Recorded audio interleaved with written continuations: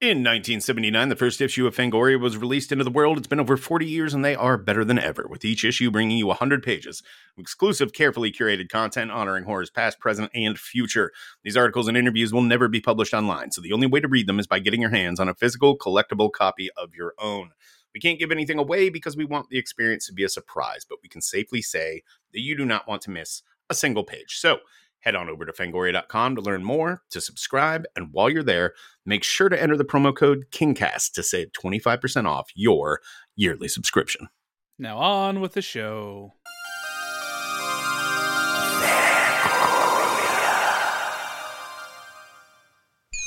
Hi. My name is Stephen King.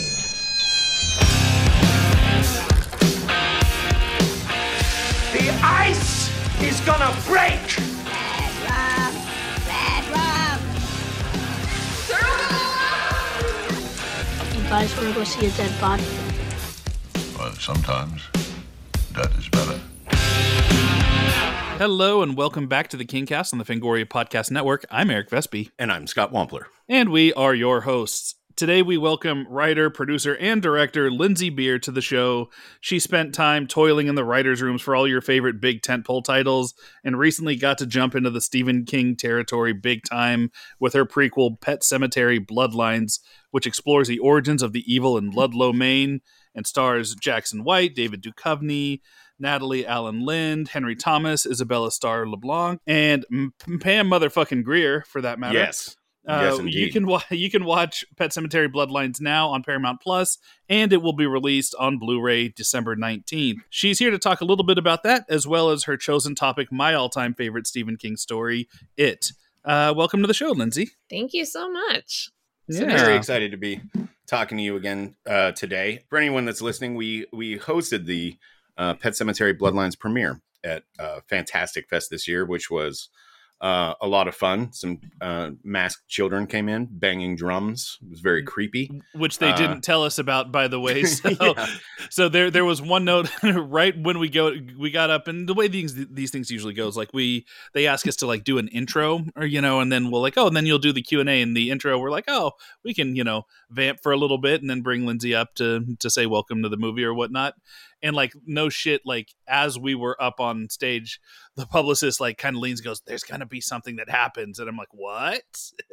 We had no idea. It's an ominous thing to say. The masked drum procession was coming through the theater. I'm glad we did it as a surprise. I thought you guys did an amazing job hosting that, so I was really excited to talk to you today. Oh, awesome. Thank you for saying so. That was a really cool screening. It's always special to host stuff at Fantastic Fest. We're big fans of that. Big fans of that festival, and somehow for 3 years running, they have found a Stephen King related thing for us to be involved with. So it's I'm hoping I don't know if they'll pull it off again for 4 years in a row, but we'll be there if they ask. Fuck yeah. I wanted to tell you that at that screening, they had little kind of swag bags out at all the seats, right? And the Pet Sematary Bloodlines branded blanket that was in there is my dog's favorite blanket, bar none. It's so fun. He loves it. Oh my God. I've heard so many people say it's my child or my dog or my somebody's favorite blanket. It's such a soft blanket. It's a fan favorite. I am so glad you brought that up, Scott, because if you didn't, I was going to. My girlfriend's dog is currently nested in that blanket on the couch next to me right now. I believe it. The second that we brought that home, no shit, that night of the screening, I pull out the blanket. I'm like, oh, check this out. It's I'm telling my girlfriend, I'm like, oh, it's a nice blanket, and the dog instantly claimed it. And so it became not our blanket the second that it came home. Well, it's very important for us to give back to the pet community. After all you did to those animals, yeah, of course. Yeah. This kind of tangentially related, but I was talking to Phil Nobile Jr., who's the editor-in-chief at Fangoria magazine before this recording. And he wanted me to tell you on kind of a related note that the press drop that went out for Pet Sematary Bloodlines, when they send the press a couple of fun things in a box, was, quote, exceptional. And apparently included, let's see here, a blanket, same one we got, a hat, a dog candle, a USB electric lighter, and a little shovel. and had little paper birds wound up with rubber bands that flew out of the box when you opened it. Here's my question about this. Yes. As a director, do you have any, and I've always wanted to ask somebody this. Yeah. Yeah. Do you have any input on what goes in the box? Yes. Really? Absolutely. Yeah. We had meetings about it. And it was, I think there are directors, I think, who aren't very interested in what happens on the marketing side, but I think it's so important how you market a movie and how you engage with fans and people who are viewing the movie. So yes, I was very engaged in those conversations. That's really interesting, because all this time I assumed it was in just entirely the marketing department, because I know I've received like those kind of things before, and then I'll be talking to a filmmaker afterwards and I'll say, yeah, that thing that, God, what's like, I got a cell phone battery, like an extra battery pack in one of those things once. And I told the filmmaker like 2 years later, like, when your movie came out, I got a little like cell phone charger thing that I still use to this day. It's like branded with your movie on it. And he's like, I had no idea that they did that. So I was kind of under the impression that you didn't have any input. That's kind of fun. Yeah, no, I did have input. I'm sure it's different studio to studio and also just filmmaker to filmmaker in terms of their own level of interest. But designing out the marketing campaign and some of the extra perks was a fun thing to collaborate with Paramount on for sure. Right on. On that note, there was at the screening there were Pet Sematary branded cookies.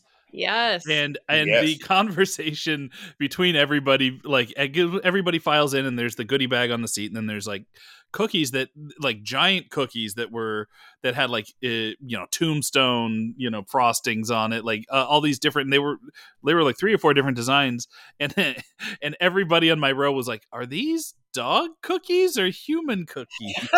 But it's Fantastic Fest, so we eat anything that they put on the table. So right. So it would have been really funny with that for Bloodlines too. I'm just saying, put some dog cookies out next time and watch what happens. You'll see a bunch of grown-ups. Yeah, I love that.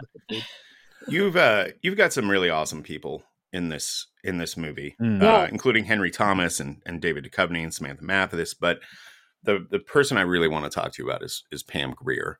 I have never met Pam Grier. I understand she's just a force of nature, and I'm curious if you can tell us. Tell us if you've got a fun Pam Grier story from the making of this movie. I mean, everything was a fun Pam Grier story. She's just had so much energy, and just the fact that she effortlessly carries a double barrel shotgun, and it's no big deal for her. Well, I mean, she's coffee. Of course, she's good with the double barrel shotgun. Come on now. She had more than a few people in headlocks on the set. She is a hilarious person, and she has so many stories, including the fact that she was on the set of the '89 Mary Lambert Pet Sematary because she was friends with Mary from like a Women in Hollywood group. No shit. Yeah, which was a really, really fun anecdote. I love that it was kind of full circle for her. But when I wrote that line, I killed the Baterman's fucking dog. That was the first time that was the first time I thought, oh my God, Pam Grier would be amazing for this. And I of course never imagined that she would actually say yes, at least so quickly. And it turned out she's a big Stephen King fan. And really? Yeah, she's a huge. Hey, can you put in a good word? We definitely want to have her on the show. There we go. Yeah, no, she is, and she loves The Shining in particular, and she lives on a ranch. She grew up on a ranch, so I think she really kind of related to the Ludlow life and mentality, and she had so many ideas and like kind of just small little texture things about her character. She had so many ideas in our first meeting that I asked production if we could do, and they're like, no, we can't. That's like 3 days of like Pam Grier searching for worms in her front yard. She's just amazing. It's got to be such a relief for you as a director when you actually cast somebody and they're super engaged, and it's not just like, yeah, I'll get to set, I'll be professional, I'll get to set on time, I'll know my lines, but like it's got to be such a weight off your shoulders going, okay, I don't have to worry about this person. This person's not, I'm not going to have to draw something out. Like they're engaged already. Oh yeah, it's such a relief, and it's also just so inspiring. I love when people are passionate about what they do. That gets me excited. I really feed off that, and so when you find somebody who's really digging in on their own and kind of making what you already created better, that's the dream. So was this something that you went to Paramount and pitched, or something that they were taking pitches on, and you, like, how did this come together? This came together because I was looking for something to direct, and my agent had set up some producer meetings with people that I had worked with before and had a good relationship with. And one of those people was Mark Baradian, who's a producer on this. And we had worked together on the Transformers franchise, and they had a script from Jeff Bueller, and they were looking for a director and also a rewrite. And they were talking to a few people. So it was a pitch process of, going against some other people who were up for directing, but ultimately ended up with a lot of rewriting. But I think Jeff's pillars remain in the story and were a really intriguing start in terms of looking at this through the eyes of a Timmy Baterman story, which I thought was so smart. And I loved that chapter from the book. It's not even really a chapter. It's like 3 pages. But it's so memorable. It feels like a chapter. And then just the fact that in the book, the book says that it's because of Judd Crandall's encounter with Timmy Baterman as a young man and helping kill Timmy and kind of put down that evil as a young man. That's why the evil kind of targets Judd his whole life, and then finally gets him when he's a little bit more feeble-minded in his eldest years. And that's something that isn't really explored before in film form. And there are so many things like that in the novel, where there's like a few sentences that say so much but aren't kind of you really have to pay attention to every sentence to get it all. And so really drawing out those things and those suggestions and trying to build out the lore that it felt like Stephen King was pointing to without sometimes overtly saying it or saying it but not expanding on it. Right. There's a cursed feeling to the original story, the original novel. There's something that's sticky about it. It not just the horror and the dread that you feel while reading it, but like also within the story itself. And so I like that kind of one of the cornerstones of your story in Bloodlines is that that it kind of becomes a bit of a curse for people. Like it's a responsibility at a certain point to kind of safeguard against what's happening. And you also, without spoiling too much, you get that feeling with also a little bit of the release of, there at least somebody gets to break free of Ludlow, right? And somebody gets to get out and live a happy life. That somebody is not Judd Crandall, which isn't a spoiler to anybody who's actually seen or read any of the the Stephen King stuff. But yeah, no, I like that was one of the predominant flavors in your story. Oh, thank you. Yeah, that was something that I brought to the rewrite, and I just felt like the concept of generational secrets and trauma and sin and fathers and sons are obviously such a big theme in the original novel, and kind of bringing that back to forefathers and what your father's done, and just the notion that there have been generations of Crandalls sitting on that porch kind of keeping guard. The book ends with saying that Judd is the guardian of the woods, which suggests kind of a mantle there that hasn't really been explored in films, and that inspired me a lot in terms of that curse and that responsibility. Right. This movie also puts you in rarefied air in that, and we've talked about it. We devoted an entire episode of the show to this once, but very, very few Stephen King adaptations have been directed by women. You can count them on one hand. And we recorded that episode before, your movie came along. But I'm curious how you feel about that. I'm curious if you have any insight as to why more women aren't getting a shot to direct these movies. Do you think they're chasing them and not getting the jobs? Do you think they're just not being offered them? And also, just how do you feel about being part of that very exclusive club? I mean, I feel mixed about it. Of course, I feel honored and privileged, and I love Stephen King so much, and it's also incredibly important to me to make sure that female artists are represented. But it also it makes me sad, and I can say from personal experience, both in terms of as a somebody who came here to direct, and it took me 10 years of just writing and earning enough goodwill to have somebody trust me to direct. I can say it's a lot harder for women than it is for men to get that shot.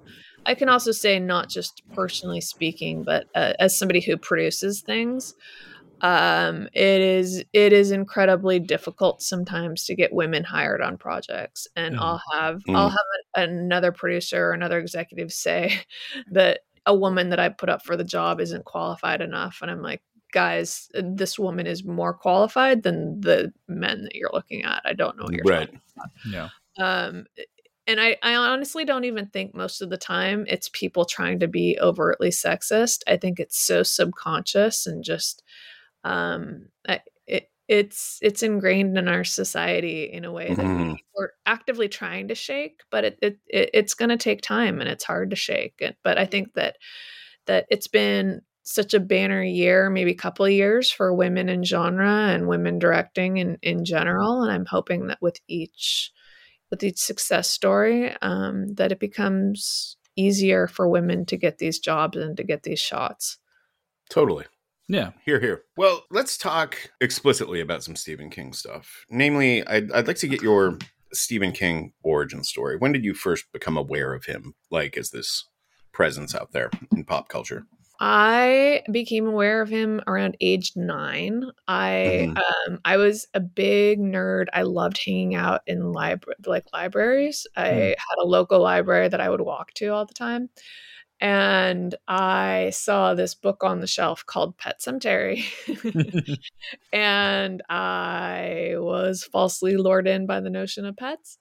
And I started reading it, and it was very different than I anticipated, but I was totally addicted to it. I brought it home. I read it in a night. That was my first Stephen King thing I had ever read or ever heard of. And then I subsequently, not exactly stole, but I would say borrowed a copy of Pet Sematary from the movie from a family friend, and made my sister watch it with me. And she hated it. She thought it was too scary. And right. I loved it. But I mean, from there, I just started, reading every Stephen King thing and watching every Stephen King thing that had been published or made in film to date. That's interesting. You're in good company in that both of us also started reading King at like a single digit age. Yeah. I'm curious though. You pick up Pet Sematary at 9. Like, were you already reading horror at that point, or was this your first horror novel as well? I think it was my first horror novel. What a way to start.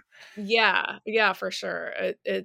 I can't remember reading a horror novel before. I think I had read some I had definitely read things like Little House on the Prairie, or there's Where the Red Fern Grows. And, yeah, exactly. Yeah.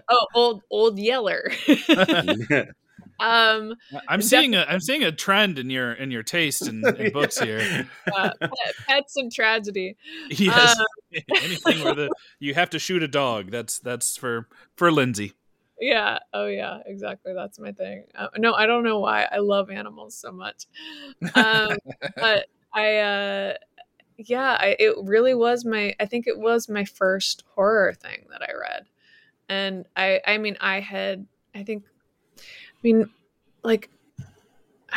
I think there were some Tim Burton things that are obviously more kind of like gothic horror light that I had watched as a kid that I loved, like I loved anything Tim Burton, like the Batmans and Edward Scissorhands and all of that. But this was a different level. It's really interesting to me how so many, because we asked this question to everybody who comes on the show, and I'd say a good 2/3 of the people who come on have a similar story where maybe they're 10 or 11, but usually it's like, oh, I was 8 or 9 or 10 when I picked up my first Stephen King book. And there's something about how he writes where even when you're that young and you don't understand some of the bigger words, maybe, and you definitely don't understand, like my first book was Cujo, and there's a whole, I don't know, cheating subplot. Yeah, there's a whole adultery subplot, about a dude, revenge jizzing on bed sheets or something. And it's like, I was 8 or whatever reading that. A lot of that went over my head, but there's just something about how he writes that still draws you in. And I'm somebody who can bounce off of the written word real easy. Like, I got so excited when I was a big Stephen King reader. I'm like, you know what? I'm going to branch off. I'm going to read all the classics. I picked up Frankenstein and I couldn't make fucking heads or tails of it. There's, it's like, I'm not like, okay, well, I'll do Dracula. I've seen all the Universal monster movies. I can do this. And it was the same thing. The language, like, fucking put me to sleep. I don't know what it is about Stephen King and the way he writes, but he has a way of writing that can hook adults and children alike. I don't know what it is. Maybe there's some very smart English professor out there that can be like, oh well, this because he's using the vocabulary in X, Y, and Z fashion. I have no idea. I'm way too dumb to figure that part out. But yeah, it is weird. It is weird to me how engaging King is, especially with younger readers. And at least from my generation, I don't know if that's still true today, but from I think 80s kids and earlier, I think were like, just, I don't know, hooked into his work. Yeah, like 90s kids here, so I can say at least a generation later, or a decade later, that's still true. I think that it's a lot of things. I mean, he certainly uses accessible language, but I think there's so much about a character's state of mind that he includes in his writing that I think makes it very personal and accessible. And when I think about Pet Sematary in particular, there's this absurdist inner monologue of Lewis's that runs Lewis Creed, the protagonist, the father that runs throughout the book. Yeah. And it gives you so much insight into kind of the mind and thoughts of a father and his daily pressures and then of course his grief and his sorrow and his ultimately fated decision to bring his son back to life. I think for a kid, like for me, I loved listening on adults' conversations. It was such a fascinating kind of window into an adult mind. And I think that was part of what I found addictive. But I think he just, he has a way of, whether it's, and I know we're going to talk about it a little later, but he has this way of tackling, whether it's coming of age or whether it's an adult story. I think he understands and explores kind of the human condition and just daily life in his in any one of his stories, and that's what makes it feel relatable and timeless. I think you can be telling Stephen King stories 100 years from now and still relate to the basic themes. Absolutely. Which brings us to the main topic of this episode and the title you brought us, It.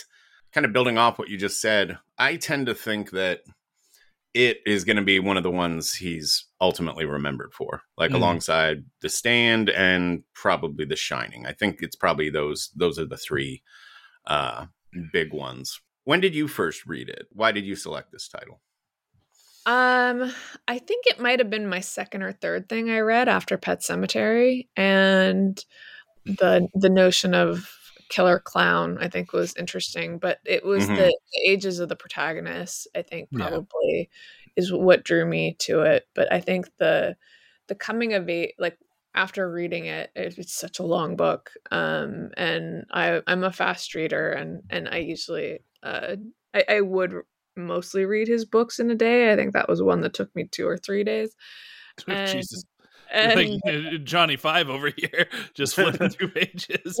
I'm such a slow reader. I'm so envious when I hear about that. But I mean, I love the coming of age nature, and then I think just the notion of friendship and how facing their fears and coming out the other side allowed them to survive, but also doing that together as these outcasts and these people who didn't really relate. There's so much in there that I think is so relatable and so timeless, whether it's the power of friendship or the power of kind of facing your fear, or the power of the outcast and the other, and how sometimes those are the most valuable people in society. I think there's a lot there that I think resonates with so many people outside of just the fun of a killer clown that takes many forms and torments you in a very personal way. You know, I really liked that. Of course, its most prevalent form is as Pennywise the clown, but as a malevolent force, it takes a lot of forms and such personalized forms to anybody that it torments. And so just by nature, it's a very character driven and personal driven story, because the evil is tormenting them in such personal ways. And so to see those characters face very personal fears and antagonists, and then have to kind of team together. I don't know. There's a lot of wish fulfillment in that. Yeah, I'm glad you brought this up, because it tees up a question that we tend to ask our guests whenever we're discussing it, which is, if you were to encounter Pennywise the clown, what form would it take to specifically frighten you? Studio notes. An exec with a son that has lots of opinions on the project they're working on. Yes. Yeah. No, it's interesting that you mentioned the fact, and I never really considered this before, but it's right on. It's that even the horror in it, the horror set pieces, it's all based and rooted in character, because the whole point of getting to know a character is to know what they love and what they hate, and what they're scared of, and what they're going for, what they most desire in this world. And Pennywise uses all of that to fuck with people. I was the obviously, as the I related a lot to Ben. I was the fat kid, and I was reading the book at about that age, and had my unrequited crushes that, on the pretty girl that weren't returned. And it really is effective when Pennywise is using that against him, I don't know. Once again, finding new ways that Stephen King is smart while talking about his shit on the show. I have a question about the dual narrative of it. Yeah. That I'd love to run by you. I mean, it's in the novel, the kid story and the adult story are more like a swirl cone. They're more intertwined. And in every adaptation, they've just completely split that. I guess in it chapter 2, they try to get a little bit of that flavor by like de-aging the kids and weaving that story in a little bit. But for the most part, it feels like that's square one when you're adapting it, is to, all right, we're going to tell the kid story totally separately, and then the adult story. Is that something that you think is the best way to approach it? Or if you were in Andy Muschietti's shoes, in doing the feature film version, would you have done more the integrated kids and adults thing at the same time? Yeah, I mean, look, I never want to comment on anybody else's work. I think that for Andy, that the version that he did, that's Andy's version, and that's great. I think that was his choice, and that for him is what worked best. And I don't want to pick that apart or vice versa. I think if I were doing it myself, like if it's like, oh, 2024, we're rebooting it, I 100% would want to do a movie that intercut between past and present, because I don't know. I think that there's so much that relies on when you're talking about a coming of age story and the fulfillment of that promise. I think there's so much to be gained from having the setup and the payoff in the same movie. Right. And Mhm. I also think that if I were doing it, if I were doing a reboot, I feel like I would probably put more of an emphasis on how they're at a point in their lives where it's kind of a second coming of age, and which I think we all relate to now as adults. We don't just go through one adolescence. We have Right. we have periods of exploration of what the fuck am I doing with my life, and Right. and am I the person that I thought I'd become when I was a kid? And I think that there would be more to explore in a movie like that. If I were at the helm, I would want to explore that, because I do think we really do kind of have at least 2 periods of adolescence now. That's very true. I hadn't really thought of that, but that's really true. And you see that reflected a lot in, like, on social media, people constantly talking about, like, having imposter syndrome. Yeah. I think especially that's true amongst anyone who's making a living creatively, and that covers a wide swath of, various jobs you could be holding. But when you're making money creatively, it's very easy to slip into that imposter syndrome feeling. And that in and of itself is like a second adolescence, questioning whether or not you have any fucking idea what you're doing or should be in charge of what you're doing. Or it's, I hadn't thought about it from that angle. So that's really I interesting. think that's really true. I also find that my friends who have kids, so much of their kind of daily existence becomes about just supporting their kids financially, Right. emotionally, and they kind of lose track of what they wanted for themselves. And I just think there are a lot of people where you have to take stock of what you want for that second half or second 2/3 of your life.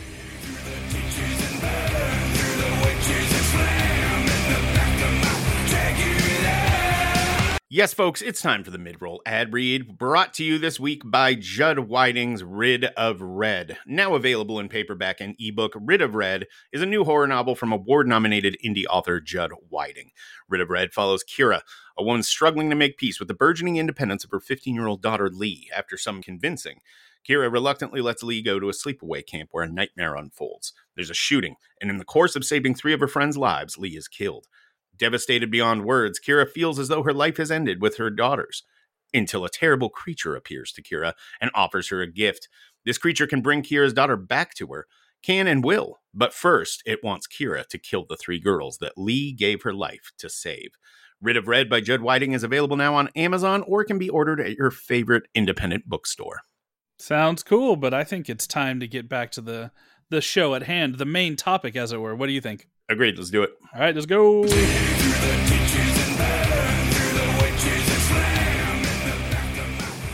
Eric, you got any questions? Oh, I mean, I got so many. I want to no, it's true, because this is my favorite story. This is the, like, it definitely wasn't my first King, but it was early King for me, and it was definitely the longest novel that I'd read.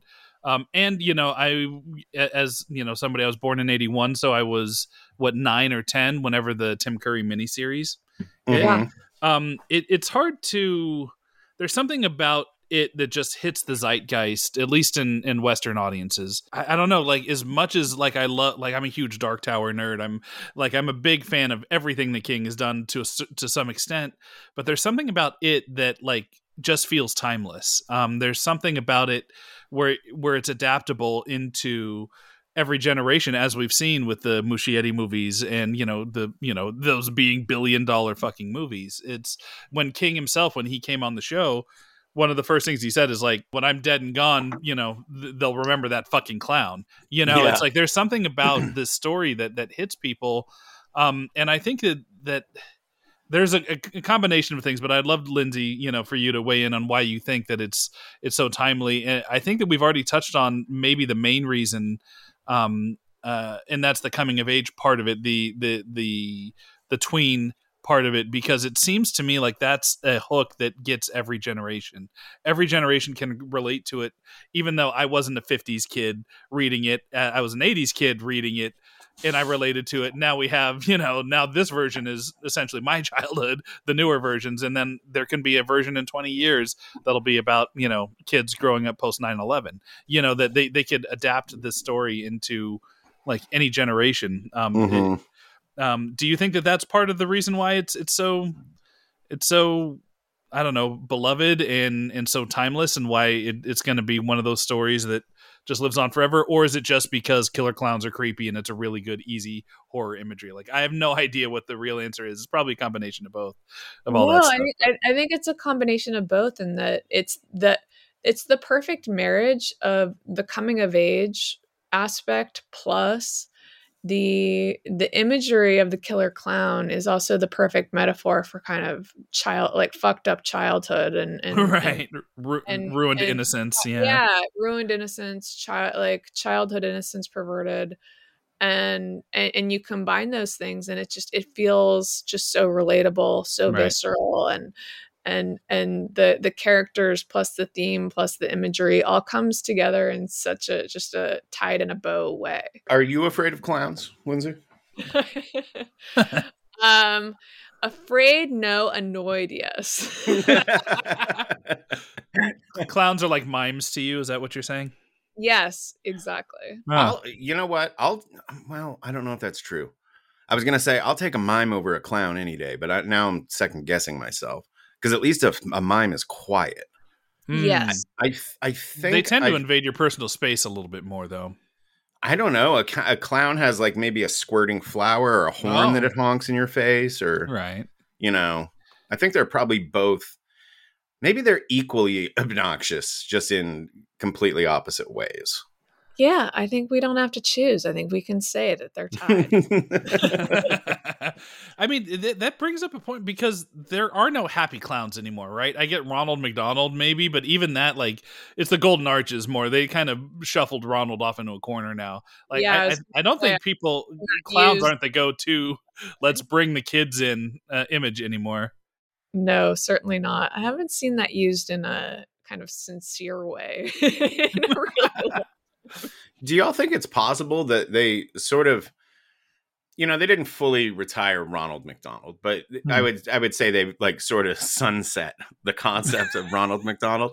Do you think it has anything to do with the enduring popularity of it?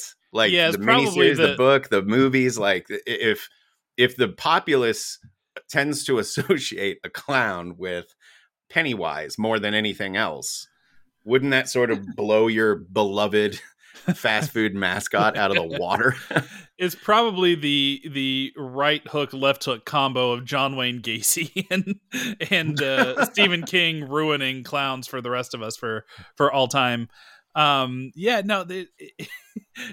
think that you could probably do like a real deal, like study on clowns going out of favor with the rise of popularity of Stephen King's It, because you have the book to start, even though the clown imagery isn't on, like, it's the weird like reptile fingers and stuff, it isn't on there, but like I think once it hits that, you get into that Tim Curry miniseries. The days of clowns as happy things for children are gone, man. I just don't think they're coming back. You said you find them annoying, but have you ever had an unpleasant interaction with a clown? Yes, many. Go elaborate, please. Many. Okay. I mean, I grew up a carny. Yeah. No, well, I grew up in Utah, so lots of G-rated parties with ponies and clowns, but I have never had an experience with a clown I can say that I particularly enjoyed. On the Ronald McDonald front, though, I think there's just there's something a little bit weird about a grown man being the mascot of like of the childhood playpen. So I think there's probably quite a few reasons they phase that out. Yeah, they've pivoted to Grimace now, which is a far more apparently far more palatable to modern audiences than Ronald McDonald, this vaguely big butt plug shaped purple thing that like we don't even understand what it is. Actually, did you know that Grimace is supposed to be a taste bud? What? No shit. Yes, I read that somewhere. But called Grimace? Yes. But did they think that through? Really? You tell me. I don't think they did. Like, but at least that's the most accurate advertising I've ever heard of McDonald's. Morgan Spurlock over here. Yeah, we've touched on the Tommy Lee Wallace's miniseries a couple times, but haven't really talked about it. I assume you were too young to have watched that when it aired. If you were a '90s kid, I've never seen that. Oh, interesting. Really? That's interesting. Yeah. Any particular reason why? You just hadn't gotten around to it. I didn't know it existed. What? Yeah, I'd literally never heard of it until when? Until this week. What? Yeah, that's Tim Curry. Oh, come on. Yeah, no. I've never heard Scott so offended on the show before. Look what you've done. The image of Tim Curry as Pennywise is like, I could show that to my dad and I think he would know what it was. Like, it's everywhere. Well, he was alive when it aired. I don't know. Fair. That's true. Fair enough. So, well, I encourage you to see it, if only as a comparison point to the feature film version. I'm gonna watch it this weekend because now that I know it exists, I'm very intrigued. Well, if you like Tim Curry, you're in for a treat. I'll tell you that. I love Tim Curry. He kills it. I loved Clue. I thought that was like amazing. Oh yeah. Yeah, that was like, no, he really goes for it in this, and it's such a great comparison point, as Scott pointed out, to the way Bill Skarsgård played Pennywise, because it's, Tim Curry plays it way more theatrical, and his outfit's way more of like, the probably what Stephen King had in mind while writing it, more that Bozo the Clown kind of look. Mm-hmm. And it's definitely like a 1990 shot in Canada, made for TV movie. So, it's not going to have the same production value, but it's got a great cast. I think all the kids kill it. Seth Green is Richie Tozer, and Jonathan Brandis is Stuttering Bill. And there's lots of, and it's got a great adult cast, but the adult story is just not as interesting, which is kind of why I brought that up earlier, is because maybe you do need to temper the adult storyline. There's something about having the kids as the hook that just works better. I don't know exactly what it is. Maybe it's just a common touch point that everybody has.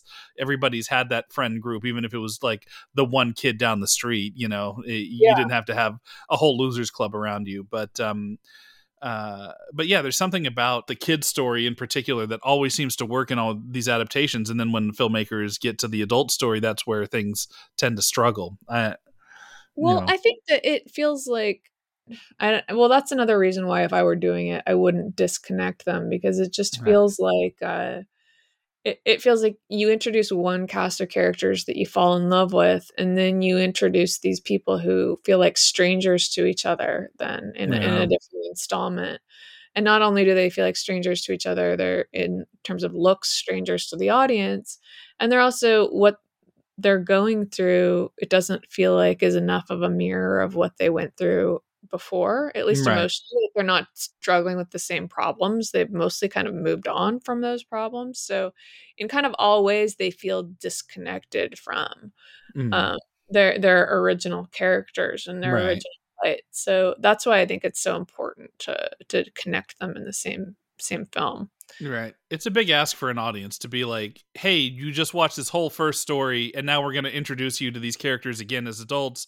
And all but one have totally forgotten everything that happened, which you just watched in the first story. And they have to spend half the goddamn story figuring out, catching up to where you're already at as an audience. So maybe that might be like one of the fatal parts of splitting those stories up, I guess, is that you're then asking the audience to sit and wait for the characters to get back on the same page that you are already. Yeah. Yeah. No, it's weird. I mean, it's always weird anyway. I mean, like when you see, I don't know if you have any kids in your life that are just kind of tangentially in your life, and you see them like a year later or 2 years later, and suddenly they're totally different kids. You don't recognize Right. anymore. That shit is weird. It's weird. It's weird. It's off-putting. Or when like their voice is totally different and they're like a foot taller, and it feels like they're up to something when that happens. Like you got tricked somehow. I don't like it. Yeah, that happened to me with my nephews over COVID. Like my older nephew Rocco went from like 12 to 13, so it was like legitimately that I saw him before lockdown, and he was came up to my my chest maybe, and little skinny scrawny squeaky voiced kid, and then I see him a year later and he's looking me in the eye, and he's got a deep voice and fucking hair on his lip, and it's like, what the fuck is going on? This sucks. Yeah. You need to be a kid forever. This sucks. So weird. It's mortality. You're seeing it makes you recognize your own mortality. This is time passing. At a certain point, you kind of generally look the same in the mirror, from day to day. But yeah, when you see a kid go from a kid to like an adult person, it's like, fuck, man, time is passing. I'm dying. We're all dying. What's going on? I have a friend that I hadn't talked to in like some years that I caught up with recently, and he's got a daughter, and was like, yeah, she's 17 now, and I was like offended by this because the last time I had seen this kid, it was like a literal like toddler, and like I just couldn't wrap my head around it. It felt like you're absolutely right on the mortality front. Like that, I think that's why it feels like such an affront when that shit happened. It also just feels like, I don't know, like time is surreal, or we're in some weird time illusion, or it makes things feel very odd to me. I find myself like, when something is as strange as being presented with a human who is a totally different version of a human, like it feels like you're in a weird sci-fi story, or at least for me.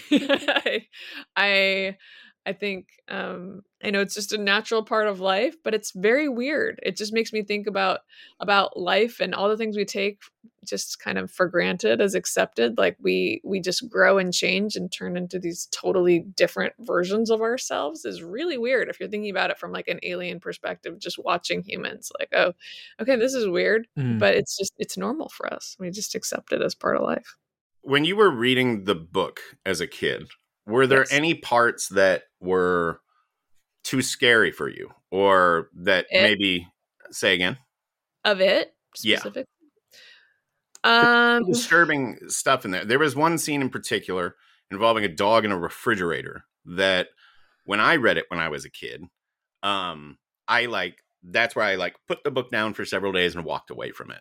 Like, cause I was it upset me to such a degree. And I'm wondering if you had that experience with it at all. There are certain things like the beating of when it like time jumps, and there's like the intense beating of the guy, Adrian Mellon. Yeah. Mm-hmm. Yeah. Things like that are more reality based and more kind of, shows you the darkness of human nature and the capacity for people to be so kind of hating and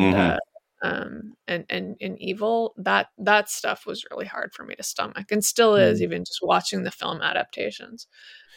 We went up to Bangor a couple of years ago and did a big live event up there, and part of that, it was like a weekend long thing, and part of that weekend was we did a tour with a bunch of the people that had like VIP passes to the event. The company is called SK Tours. Shout out to them.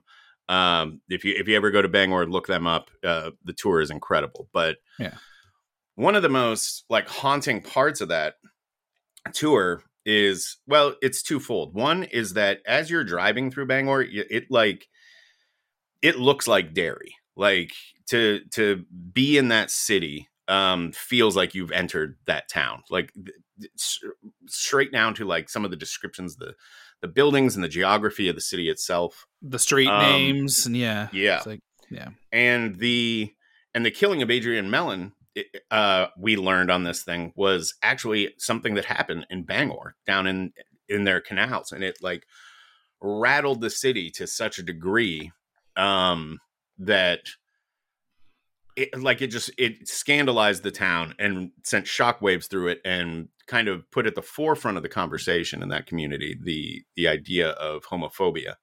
Yeah. And King incorporated it into the novel. I don't know why I was surprised to hear that, but like I didn't know it, and it made that all the more horrific to me that this was like a thing that actually occurred.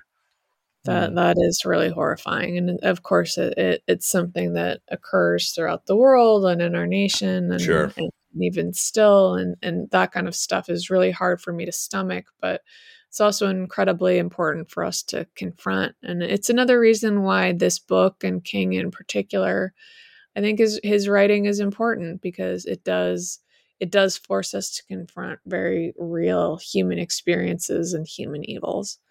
Yeah. Yeah, I mean, at his best, that's when he's the most effective. Not to go back to Pet Sematary, but that's, that's real fear. His real fear of losing his kids is what, spawned that story in the first place. And there's something it just hits right, because he's tapping into all of our fears. Whether you can look at The Shining, and that's scary because everybody has had somebody in their life change as a person. Sometimes it's because of drugs, sometimes it's alcohol, sometimes, it's mental illness. I mean, there's a million reasons why it can happen, but there's something just really terrifying about, somebody that you know and love being different. I mean, we were joking about, kids growing up and stuff, but there's something that it taps into the same, that same feeling of like unease, and something that should be a bedrock thing not actually being as solid as you think it is. I mean, there's a reason why King stuff is held up in a way that a lot of his contemporary colleagues aren't. There's something authentic about it. And even when he has a story about a bunch of kids facing off against a killer clown, it rings as true. Those kids. One thing that we talk about a lot when we discuss the story is how everybody sees themselves in at least one of the losers, right? You can there's always going to be maybe fragments of like, oh, I'm a little bit of Richie, I'm a little bit of Eddie, I'm a little bit of this, but there's always going to be one person in particular that you relate to. For me, it was Ben. Scott, I think you said it was Richie, right? Yes. Like Lindsay, did you feel that? Did you feel that there was like, oh, I see I'm a leader like Bill, or I'm, or I'm a hypochondriac like Eddie? Like, was there one of the characters that you really like gravitated towards in the Losers Club, or maybe even saw in your own friend circle? For me, it was Bill, and because I'm an oldest sibling, and right. I really related to that responsibility you feel for your younger siblings, and kind of you had a younger brother dragged into a sewer. Yeah. I did not, but I did have a younger brother attacked viciously by a dog in front of me. Wow. Once, which did help inspire the scene that I wrote for Pet Sematary. But wow. I think mostly Bill. It wasn't like I projected myself fully onto him or anything, but I would say of him, he my family was always really important to me, and clearly, like, that's the issue he's trying to work through, is his own guilt and responsibility for Georgie. So that to me was very relatable. If you were able to, pick another King title that you would to adapt, basically, what would it be? And it can be anything that's already been made. Like, assume that doesn't matter. There's no red tape around it. You just wave a magic wand and you get to adapt one of his novels for the screen. It would probably be it. Really? And I think, and I would want to do it, as I said, where, you combine the adult and child storyline in the same movie. And that to me would be the reason for it to exist, is because that hasn't really been done before. So that would be the one I would want to tackle, I think. If you did do an It movie, what would your approach to Pennywise be? Because that seems to be, like we talked about the Tim Curry version, which you're unaware of, is the Bozo, the clown version. They went kind of this like Victorian old entity feeling thing for the Warner's movies. Like, what would your version of the clown look like? Do you have that solidly in your mind? I mean, I I definitely don't have it solidly in my mind. Right. It's not anything I've given thought to, because I know that, we've got 2 great recent installments of it. It's not like anybody's going to be dying to reboot it anytime soon. And by the way, I'm sorry to offend you about not having seen the Oh, I'm not offended. Just to explain, my parents were into indie film. We mostly growing up did not watch movies or TV, so that's why I read a lot of books, but I haven't seen a lot of things until I was kind of old enough to go to the movies myself. But so I have big holes that are kind of funny. Sure. You said you grew up in Utah. The It miniseries may well have been illegal in Utah for all we know. It was outlawed, yes. But no, I mean, I think I certainly would veer from any kind of incarnation of Pennywise that we've seen. I think that there are more modern version of street clowns that I think are pretty terrifying in their own right. Oh, that's interesting. Clowns. Yeah. Huh. Would you maybe, one of the aspects of this story that no adaptation has tackled is the fact that Pennywise is revealed to be female at the end. Mm-hmm. And I know that in the Cary Fukunaga lead up to before Andy Muschietti came on, like he was looking at a bunch of people, including like Tilda Swinton and a more androgynous looking thing before he kind of settling on a younger person playing Pennywise and not like an older person. Is that something that you think would play into your thoughts on how the clown would look? I'm just trying to get an image of like, where could you go from here? Because we're gonna get more. I mean, we already have this Welcome to Derry series coming out. This thing is going. I think in my lifetime, I'll see another reincarnation of the story at the very least. Another straight up remake. And I'm trying to figure out like what's the ground that hasn't been tackled yet. With the story. No, that's an interesting point, and I think if I were doing it and there was an aspect of that, I would probably just make her female from the start. I think that the gender reveal or androgyny of it, I feel like might accidentally feel like a commentary you're not meaning to make, right? on androgyny or gender fluidity, if it was more of a reveal aspect. But I think that certainly making her a female entity, or even I don't know, it's an interesting point. It just there's so much complexity these days in terms of what people take away from your film that you're not necessarily meaning to say. Right.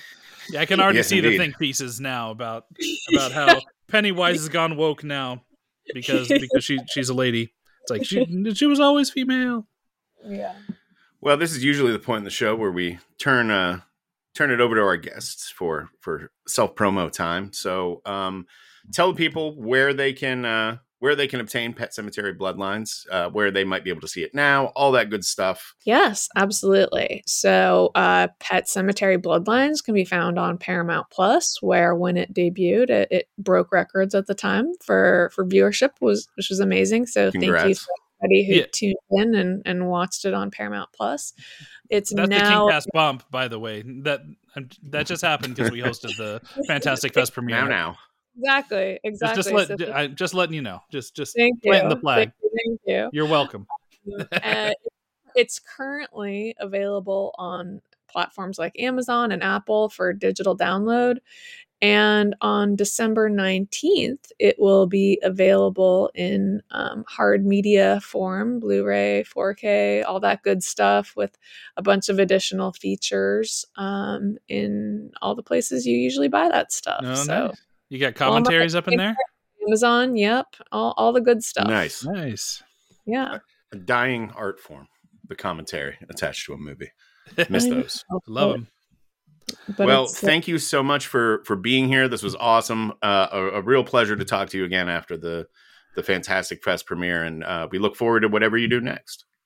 Thank you so much for taking the time. You guys are great. Of course. And thanks what you do for the kind of King and horror community. Well, thank you for saying so.